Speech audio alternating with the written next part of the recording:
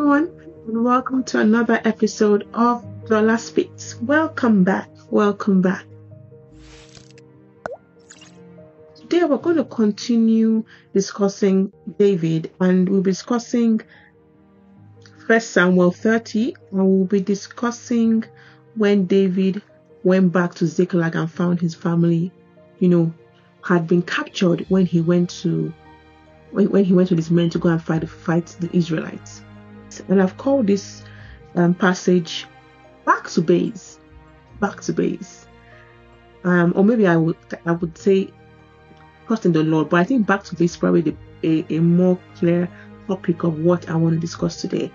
Holy Spirit, lead me, help me to deliver your message. Thank you for giving me this message, and help me to deliver it as you put it in my heart. All of you, Lord, less of me. Take absolute control and lead me, Lord. In Jesus' precious name I pray. Amen. So 1 Samuel 33-8. I would encourage you to please read your Bible with me. When David and his men reached Ziklag, they found it destroyed by fire, and their wives and sons and daughters were taken captive. So David and his men wept aloud until they had no strength left to weep. David's two wives had been captured, Ahinoam of Jezreel and Abigail, the widow of Nabal of Carmel. David was greatly distressed because the men were talking of stoning him. Each one was bitter in spirit because of his sons and daughters, but David found strength in the Lord of his God. Then David said to Abiathar the priest, the son of Amalek, "Bring me the ephod." Abiathar brought it to him, and David inquired of the Lord, "Shall I pursue this raiding party? Will I overtake them?" "Pursue them," he said. He answered, as the Lord answered, "You will certainly overtake them and succeed in the rescue." I stopped there.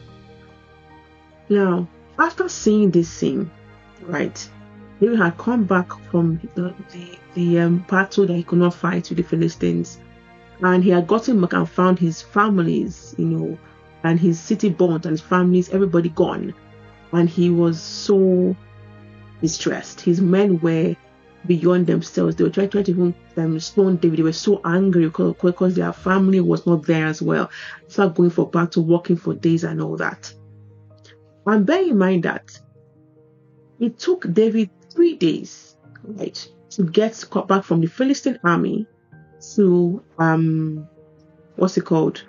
to Ziklag, right? So they're probably at least about a week away, when they were not with their family, and now they've come out to the family after a week and not found anyone. And obviously, at this point in time, David kind of knew that he should not have gone to the battle with the Israelites, because God did not send him.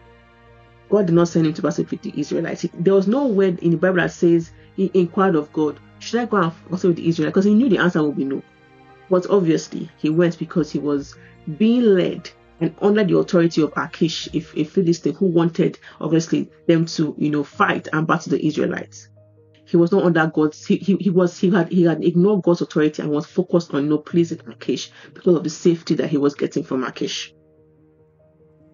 And it just shows how easy it is for many of us to make mistakes, right? And walk in disobedience, right? And you see David, right? He was so scared. He was so afraid, and when that fear crept in, next thing came was disobedience, and so he was doing things on his own. He was doing things on his own and doing it by his own power, and being under a different authority like Achish, and not actually God's authority. But you see the switch, which is why I call it back to base. He has switched from going to do what Achish wanted to do with the Israelites to actually asking God again, because they would normally ask God, "should I go?" But in the battle when he was Ziklag, he used to go himself. He would go and fight the people the people around the other towns and all that, and lie to Achish.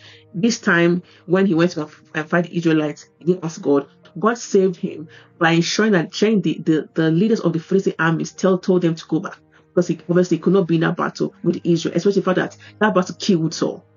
So now you see David now. He has now shifted from his detour, and he's now gone back to base, and now ask for the ephod and ask God question: should I go? Should I pursue them? Someone that was clearly worried and anxious, in a way, but because he found strength in God, despite the men trying to kill him or stone him, this is what was happening to him. He found strength in God. He now asked God the question: God, should I go? What because he had grown to trust God, but then he had a detour. But then God was still there, evidently waiting for him. And when David asked, should I go? Should I pursue them? Would I overtake them? God answers yes. And that just shows how merciful God is right now. Because if you want to use David's couple of weeks or months experience, you will like, you just left me and you went. But God is not like that. God, once we come back, God is loving. Once they brought the effort and David asked the question, God answered him, yes, you can go. Yes, you overtake. Because why? God was still with him. God was still with him. And God was ready to help him through. Even though, what happened to them where his wife and kids and all that were kidnapped, right? Because he was not there. It was because he was also working in disobedience. God still helps him turn everything around, right, for his good. That just shows how merciful God is. And so he asked God, should I go? He says, should I go? Will I overtake them? And the answer was yes. I felt this is where David now became back on, where he's now going back to God and inquiring of God, God, should I go? Should I do this? Should I do that? The way he normally had run several times before the detour, which is why he came back to base. So I say to you today, I don't know where you are, right? Maybe you feel that you've gone on a detour from God.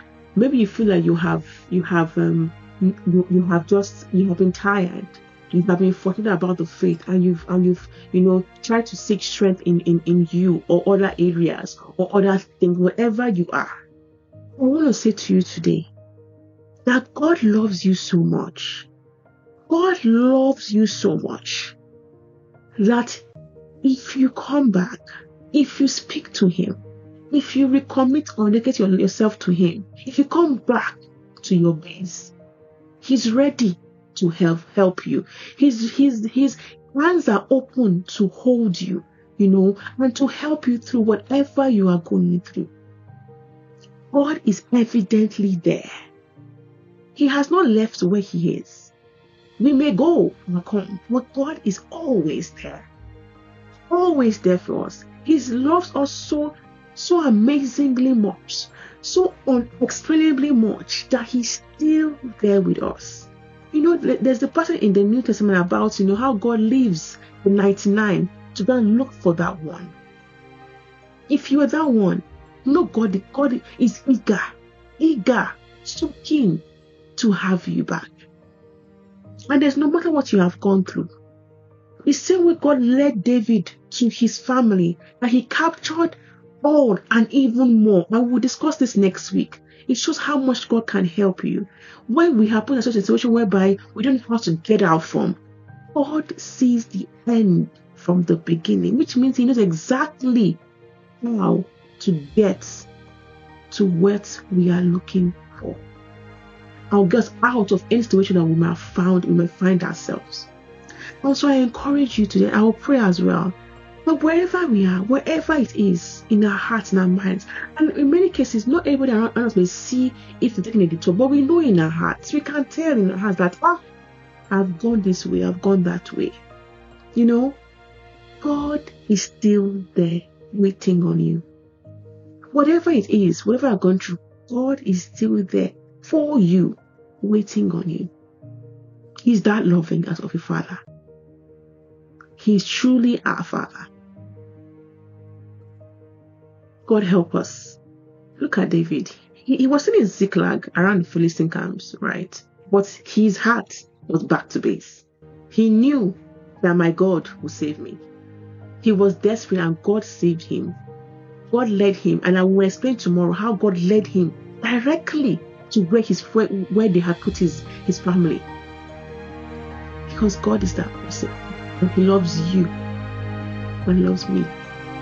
So Heavenly Father, I just pray right now for anyone watching me today that in their hearts they may have taken a detour. Maybe they are tired of life. They are frustrated of what's going on. They're looking for solutions from anywhere, and it's been hard for them.